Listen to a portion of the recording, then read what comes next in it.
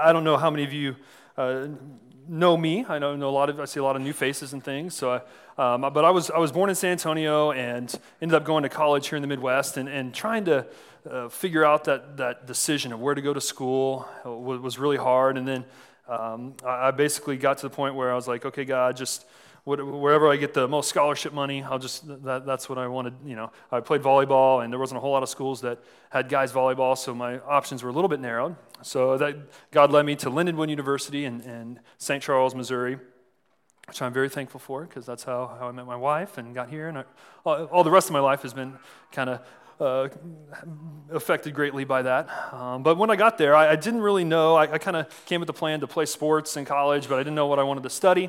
Didn't really know what I wanted to be when I grew up.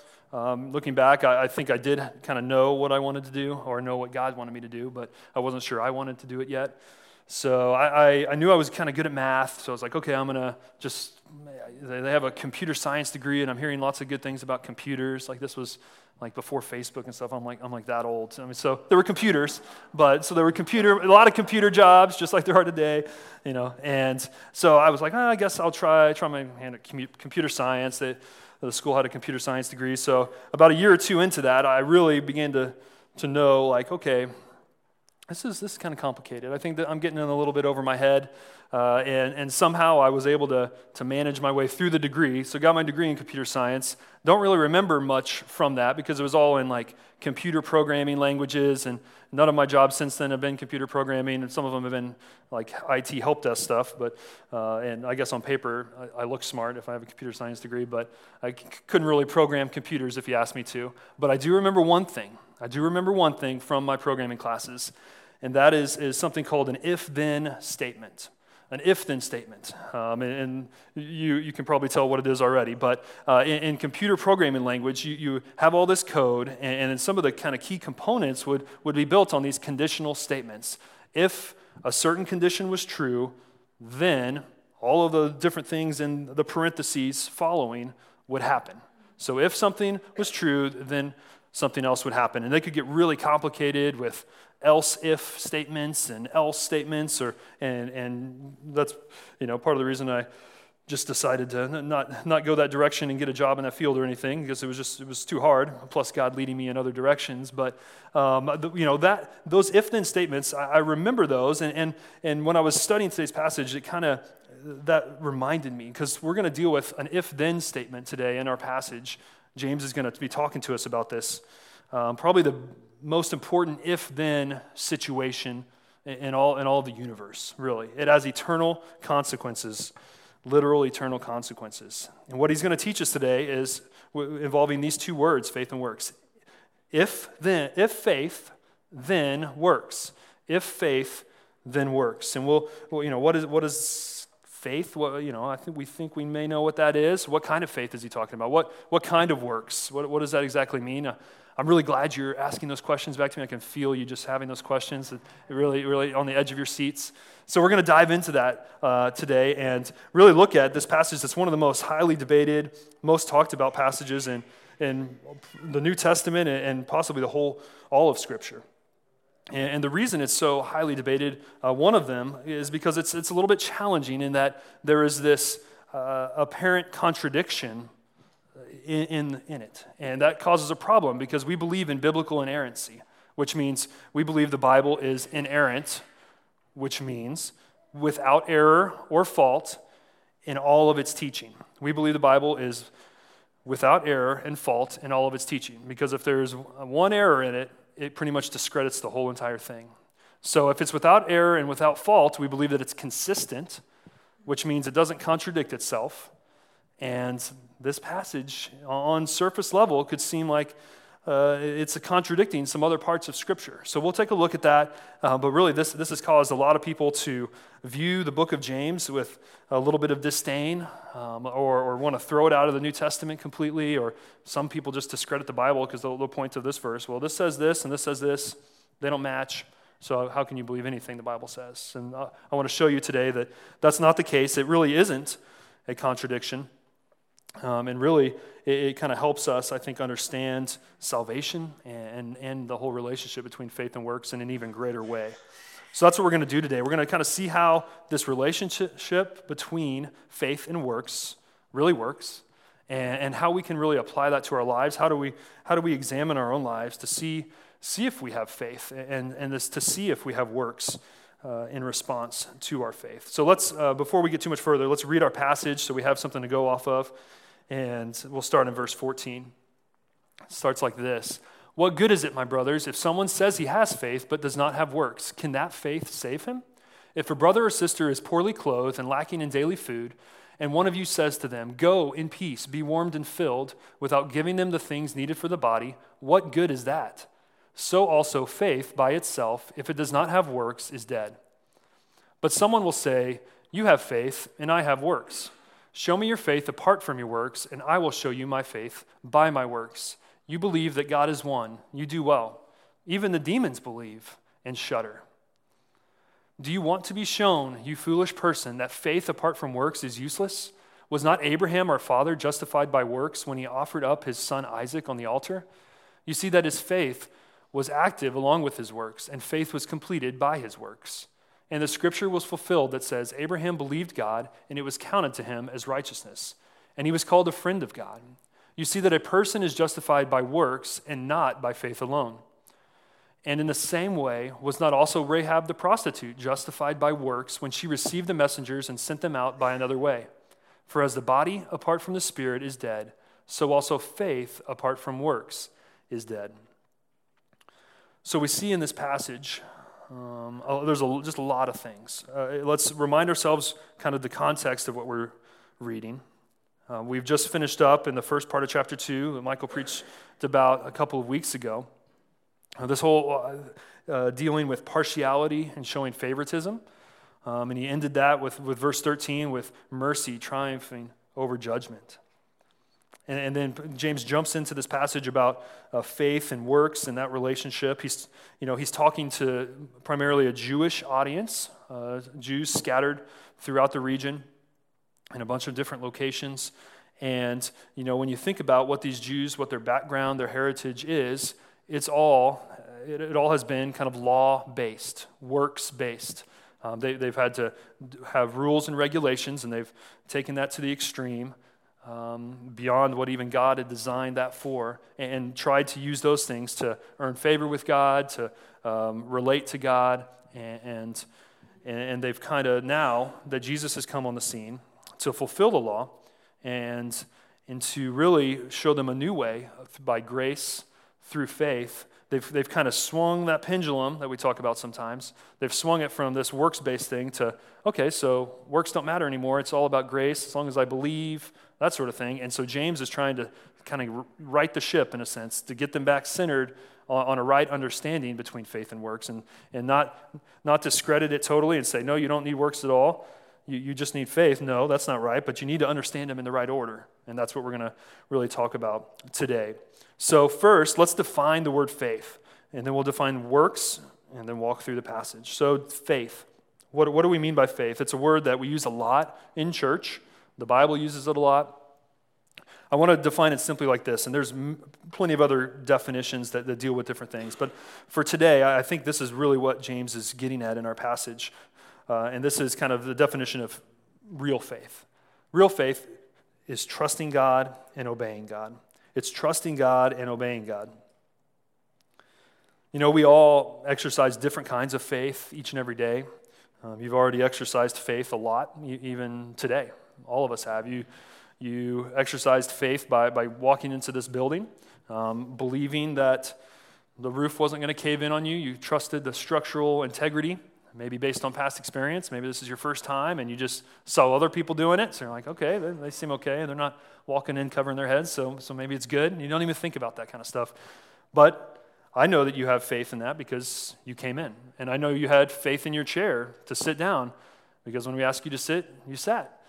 And that it kind of shows that everyday faith, we do that kind of trusting and that action piece, those two pieces that we see here. But the difference between everyday faith and saving faith, which is what we're after, is that the things that we place our faith in, are the most important things. That's the most important piece of all of this. So if we're placing our faith in a building or in a chair or whatever little thing it might be, obviously those things don't have any power. They don't have any power to help us, benefit us at all, except to rest our legs and those sorts of things. But no real transformational saving power. When we place our faith in Jesus, that's the object of our faith. We gain access to power that is able to transform our lives. And when we think about faith too, another thing I want to just have us kind of a caution in some ways, but sometimes faith can become so great that we kind of have faith in our faith. We instead of faith in Jesus, like it should be, we tend to kind of get comfortable or rest in maybe the greatness of our faith or the strength of our faith. I read this quote on somebody's Facebook wall last night as I was studying this, and I wanted to share. It says this: "It is not the strength of your faith that saves you, but what your faith is in."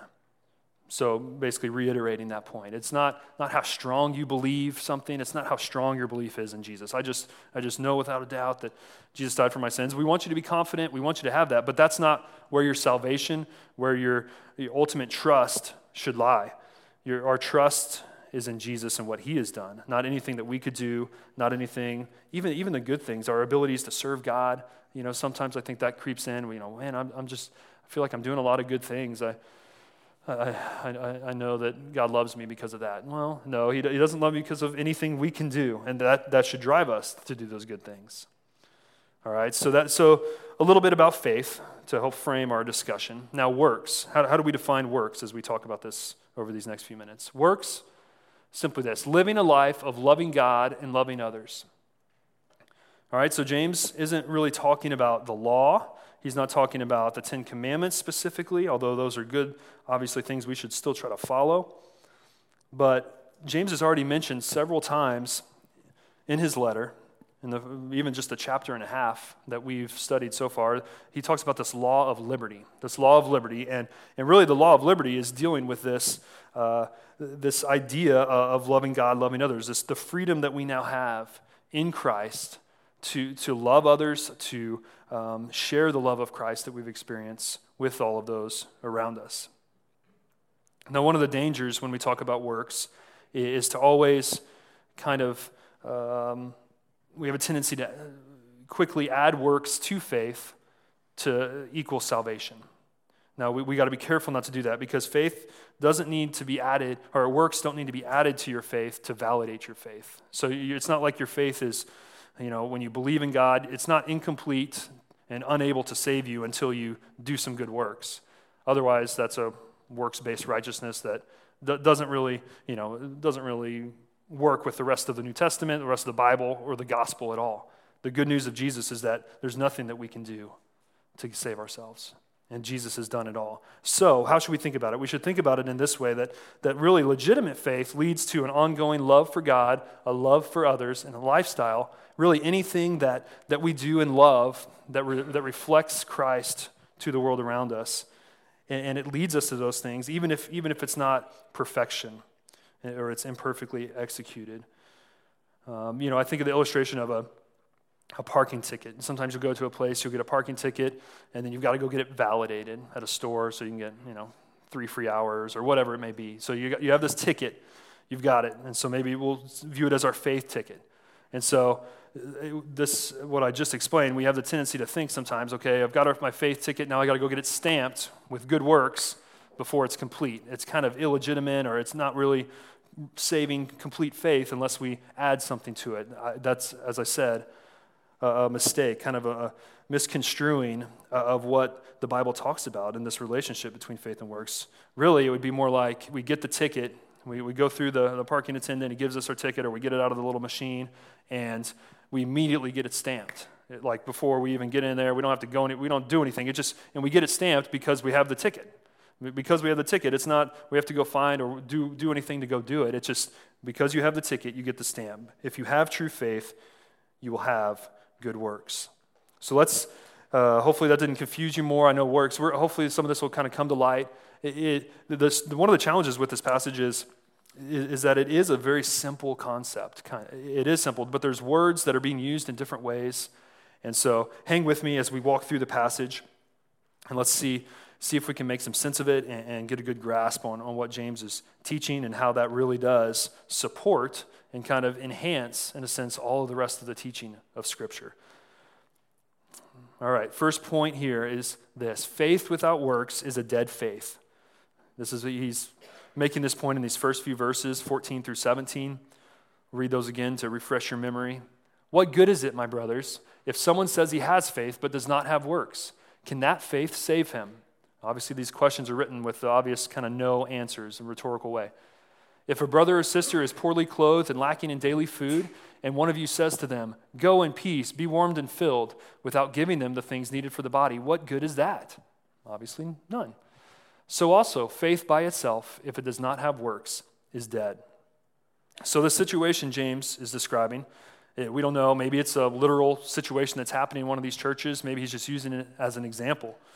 But you've got somebody here that a brother or sister, they said, so a fellow believer, maybe somebody in one of their churches comes and is really struggling. Like it has some significant needs with food and clothing. They're literally naked and starving, and this other person will come up to them and just pat them on the back and say, I really hope the best for you. I'll be praying for you. I really, wish you the best, and kind of lets them go on their way. James is kind of taking a picture of that situation and saying, guys, that doesn't make any sense. That doesn't make any sense. How are you showing them the love of Christ by just using your words and saying that? It doesn't mean anything. It's dead, as he calls it. And another interesting thing about even just these few verses here, if you remember at the beginning, we talked about who the author was, and we believe James to be the author, and there's several Jameses in the New Testament, but we really believe this author to be James, the brother of Jesus, the brother of Jesus, and who became a leader in the church in the book of Acts there in Jerusalem. And a lot of his teaching in this book we'll see really mirrors Jesus very closely. So in Matthew 25, this is Jesus talking. I want you to see some of the similarities even in this verse.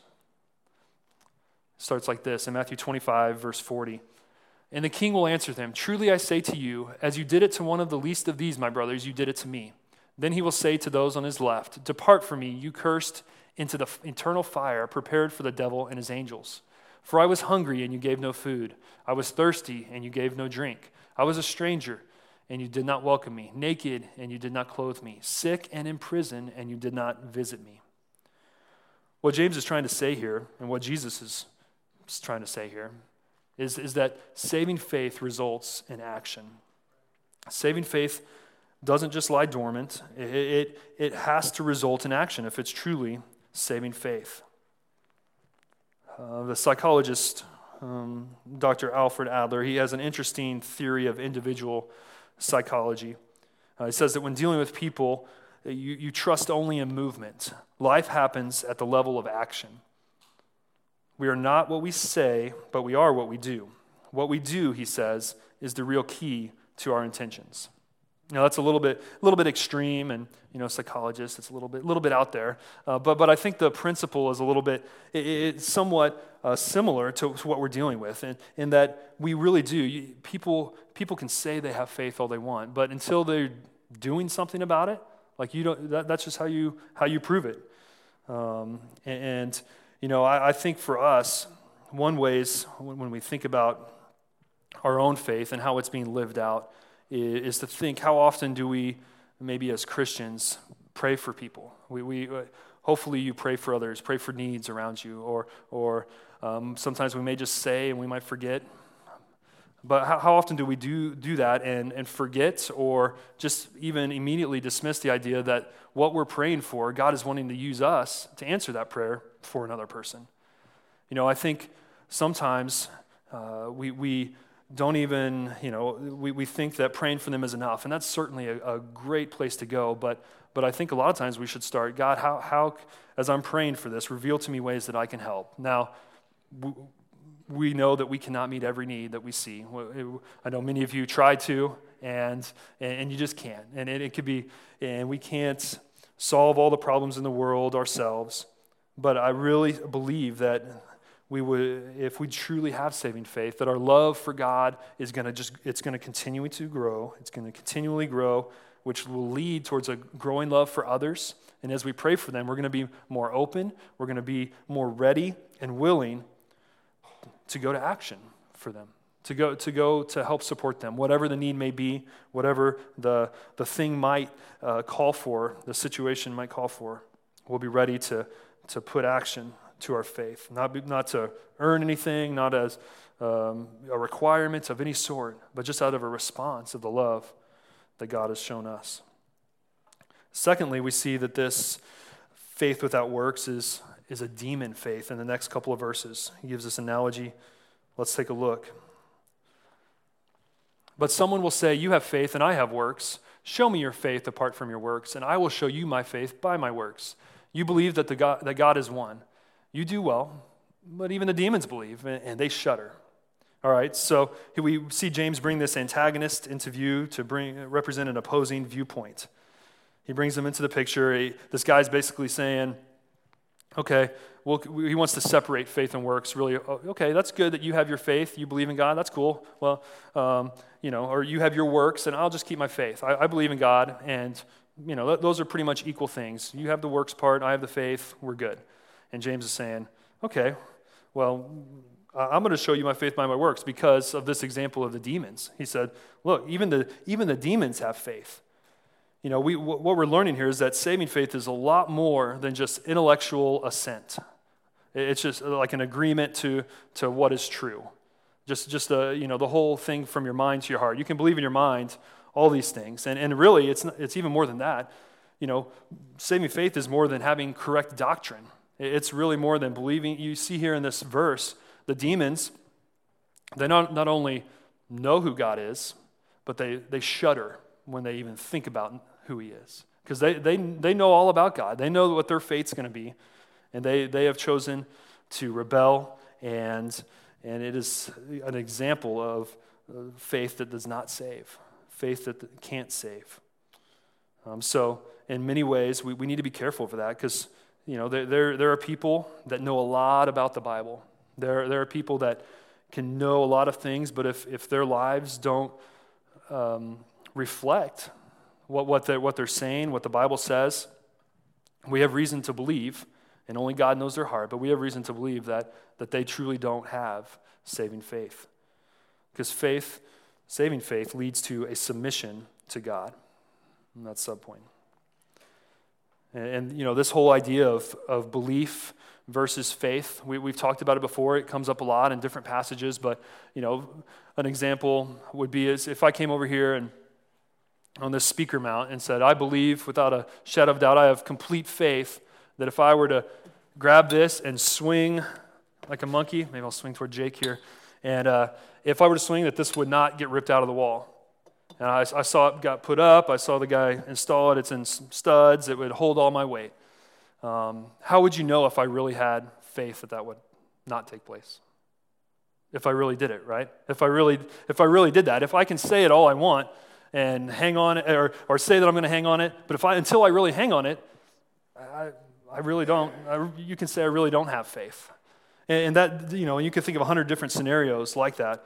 And until the first service, some of them had kind of a concerned look. They were like, "Oh, is he going to really try to hang on that? It doesn't look." And I was like, "No, I'm going to wait till the second service to do that. It's just in case the speaker falls off or something. But don't tell them I didn't do it. So they'll never know." Although some of you were here, dang it. So what I'm trying to get at is that faith, it will lead to action. It will lead to submission to God, true saving faith. And James is showing here that even the demons believe in God. And so we have to be careful for that and be on the lookout. Next verse, in verse 20, also says that faith without works is really just a useless faith. He's reiterating the same point. Faith without works is a useless faith. In verse 20, it says this, "Do you want to be shown, you foolish person, that faith apart from works is useless?" So James is getting a little fired up, right? He's saying, okay, these people that are trying to separate faith and works, they don't connect at all. I've got to, they're being foolish. They're being completely foolish.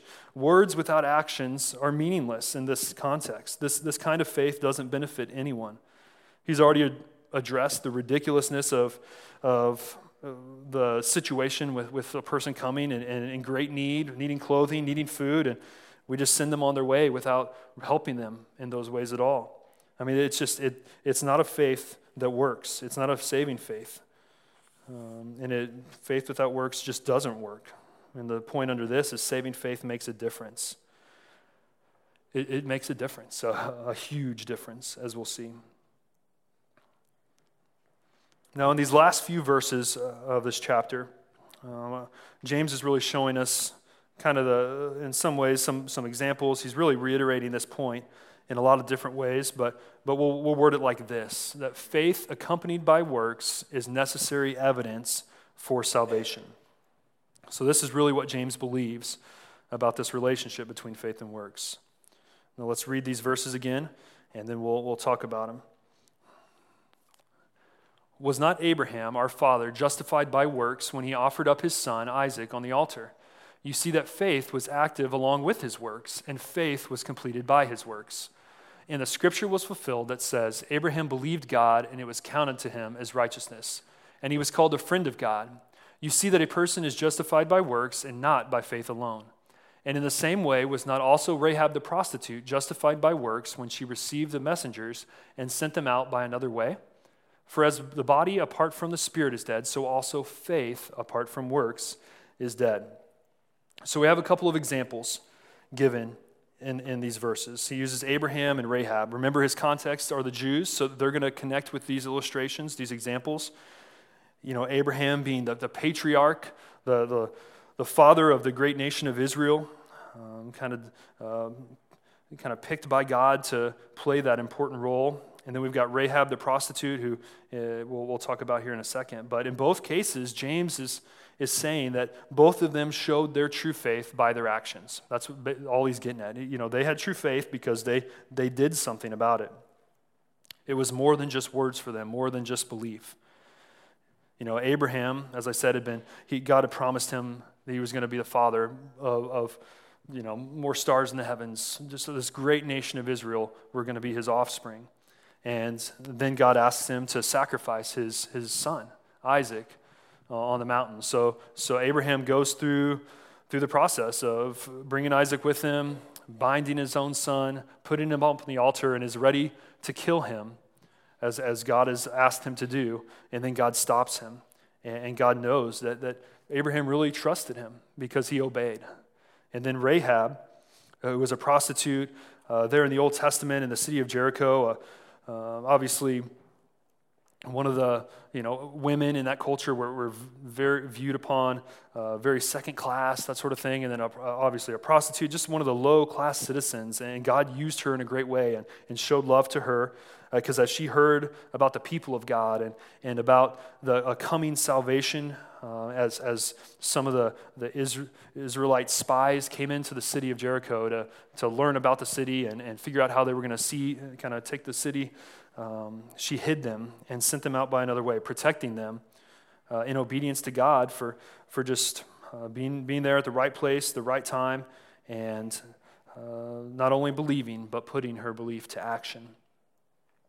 So two more examples. James gives us several in these last few verses. And then right in the middle of those examples, as you noticed, we've read it a couple of times now, is verse 24. And this verse is one of the verses that really is kind of the crux of this contradiction that we talked about at the beginning, this apparent contradiction. There's this tension, especially between the teaching of James and the teaching of the Apostle Paul. Now let's look back at that verse 24. It says this, you see that a person is justified by works and not by faith alone.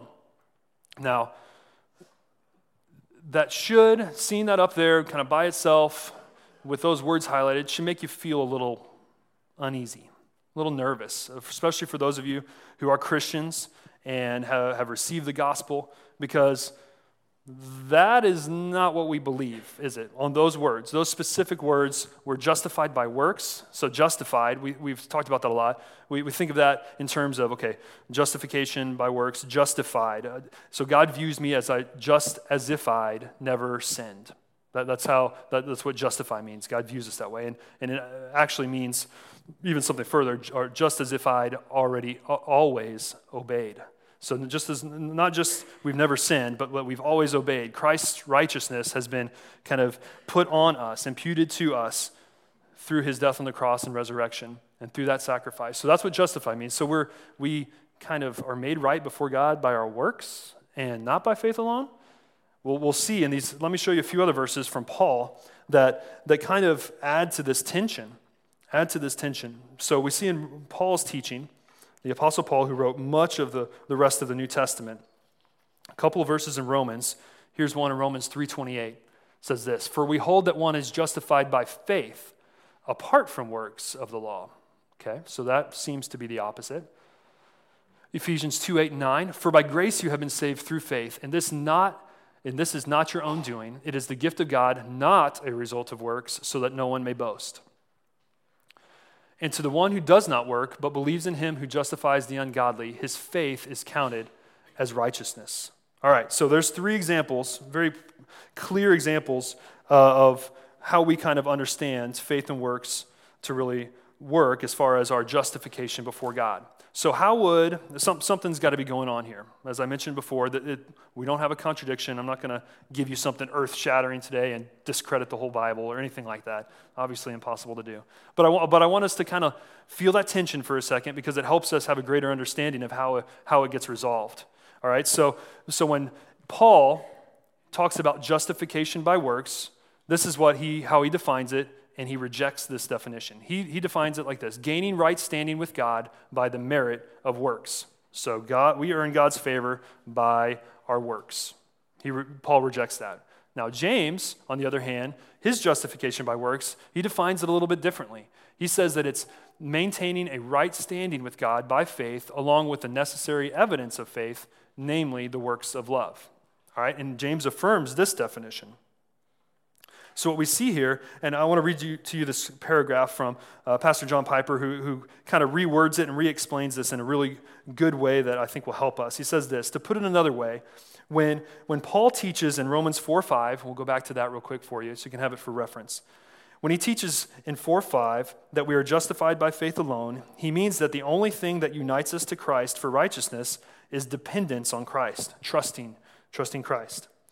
Now, when James, in James 2:24, says that we are not justified by faith alone, he means that the faith which justifies does not remain alone. Okay, so that's a key distinction. These two positions are not contradictory. Faith alone unites us to Christ for righteousness, and the faith that unites us to Christ for righteousness does not remain alone. It bears the fruit of love.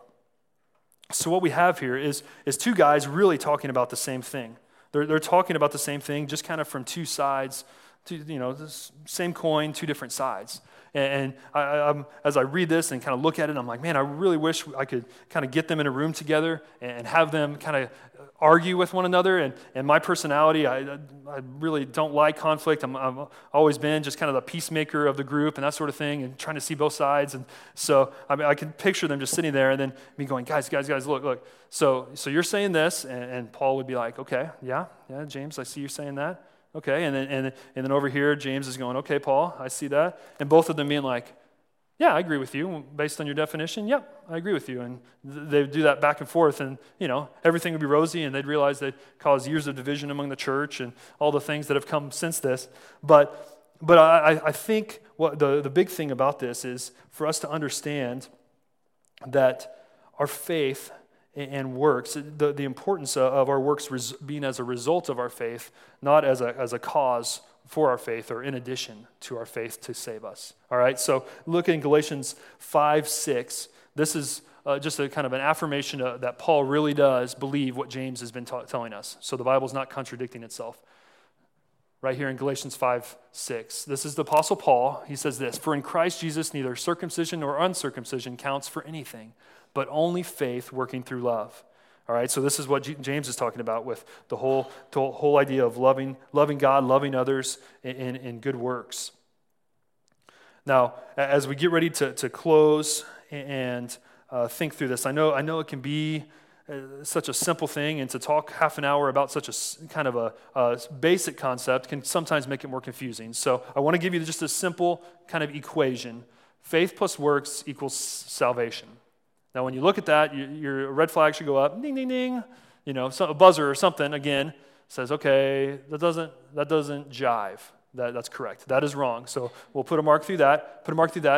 Think of it this way. Faith leads to salvation, which leads to works. That's really what James is saying. That's what Paul believes, even though Paul mainly dealt with kind of a different aspect of it in his letters, and he was dealing with different contexts and things. James is dealing with a different one too. But there's no difference in substance of what they're saying. They're saying the same thing, only just using different vocabulary, different emphasis, and so we can rest in that and be assured that the Bible is still inerrant, and really, in this way, it shows us really how we are to view our faith and how that relates to how we live. And I want to kind of end with this challenge to you to think about. I want you, as we think about works, I know a lot of you are, you're hoping for a list of something. Like, can you just maybe on the back of the sermon notes, just give me a list of 15 things that I can just make sure I can just check off and know that God's pleased with me, that I'm doing the right things. And I think God doesn't give us a checklist for a good reason, because He knows we would quickly drift back into that kind of legalism of doing things. There's certainly good principles for us to live by and to follow, and we can talk about all those things. And I want you to flesh that out in your community groups this week. But picture this situation. So imagine if yourself put on trial and you're accused of being a Christian. Would there be enough evidence to convict you? Now, a few years ago, this situation might have seemed like, here in America, so far off in left field. But as you see where our culture is going, this could be real life. This could be real life for some of us in the coming years. So I want you to think about, would there be enough evidence to convict you? As your coworkers, as your family members come and testify, as they bear witness on your life, is there enough action, resulting action to your faith that you would be sentenced because you were a Christian, convicted of being a Christian, which I hope all of us would be. Maybe some of you are here and you would say, no, I either know I don't know Christ, or I know I don't have any desire to do good works or any of those things. And you need a relationship with Jesus. We would be happy to help you talk through that, help lead you in that. So be sure to check that box on your connection card before you leave today and turn that back in for us. We can contact you and talk with you, or find one of us here at the end of the service. I think there's a lot of things that we can, be thinking about. It can make us think about just the way we live our lives, and it really causes us to examine ourselves in a greater way and really remember to root ourselves in the gospel. We don't want to root ourselves in trying to do good things and all of these kind of, even if they're good things, they're not the best thing. The gospel should be what kind of grounds us, where our foundation is, and everything should flow out of that. And it just makes sense. As we get ready to partake of the Lord's Supper together, I want you to, as we think about the sacrifice of Jesus, what He did on the cross for us, what the reason we're here this morning, the reason we study the Bible, the reason we live our lives the way we do as Christians, it all revolves around this idea that we as humans were separated from God, and that God sent His one and only Son to pay the price for our sins, the sins that separated us from Him, and to pay that price on the cross, and then to raise from the dead 3 days later. The beauty of the gospel is something that we celebrate when we remember the Lord's Supper. We do this every couple of months here at Fellowship of Grace, and we try to make it meaningful, do it a little bit different each time. We invite anyone that professes faith in Christ, that if you would claim to be a follower of Jesus, and kind of in light of today's sermon, if you remember that's only one part of it. You can claim to be a follower of Christ all you want, but there's resulting actions from that flow out of your saving faith. But if you are a Christ follower, we would invite you to participate with us. You don't have to be just an official member here at Fellowship of Grace. But what we're going to do is we're going to take a moment and drink the juice, eat the bread as we remember the sacrifice of Jesus. And as I parent my 3 children and continually want to kind of shape their understanding of the gospel and even in their young minds, I'm always looking for opportunities to talk to them about these kinds of things. And as I was kind of getting ready for today's service, last night I was talking to my kids, and my son Josiah is 5, and so he still has a very kind of simple elementary understanding. So I'm kind of explaining to him about Jesus on the cross and kind of the weight and the burden that our sins placed on Jesus. And I know he can't fully grasp it. I can't fully grasp it still, and I'm older than him.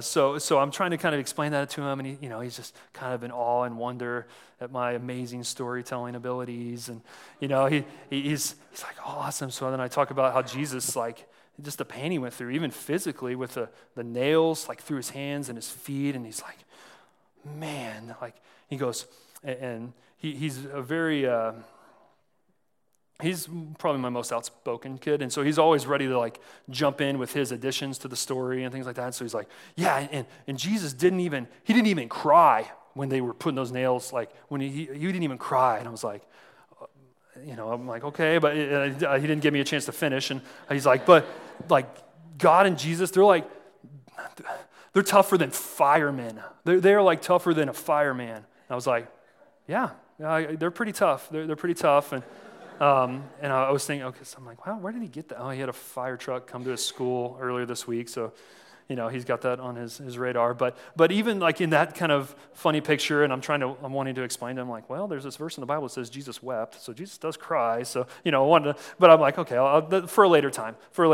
But what he's getting now and what he is understanding about the gospel is something that I pray and hope will continue to grow in him and really grow in all of us. Like that really is why we do the Lord's Supper, so that we can think and focus on the gospel, on Jesus' sacrifice for us, and all that entails. So we can never, it's like a well that just is an infinitely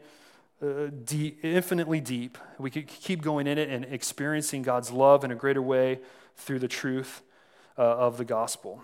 I want to read these verses in 1 Corinthians that will kind of that show the picture of how and give us instruction of how we're to think and feel about the Lord's Supper. It says this. This is the Apostle Paul talking. For I received from the Lord what I also delivered to you, that the Lord Jesus, on the night when he was betrayed, took bread, and when he had given thanks, he broke it and said, "This is my body, which is for you. Do this in remembrance of me." In the same way, he also took the cup after supper, saying, "This cup is the new covenant in my blood. Do this as often as you drink it in remembrance of me. For as often as you eat this bread and drink the cup, you proclaim the Lord's death until he comes." So that's what we want to do here in a moment. I'll pray in just a moment. I'm going to ask some of the worship team to come back up, and we'll have some men come up with the bread and the juice. And when I'm finished praying, you can go ahead and stand up, and we're going to sing a song. I want you to really think about the words as you hear them, as you sing them. And when you are ready, you can come up and get the bread and the juice and take them back to your seat and take them whenever you are ready. Now remember, this Lord's Supper that we talk about, it's a symbolic representation. So really, we're just remembering and taking the bread as a symbol of Christ's body and the juice as a symbol of his blood that was spilled for us and that paid the ultimate price for our sins so that we can have ultimate salvation by grace through faith.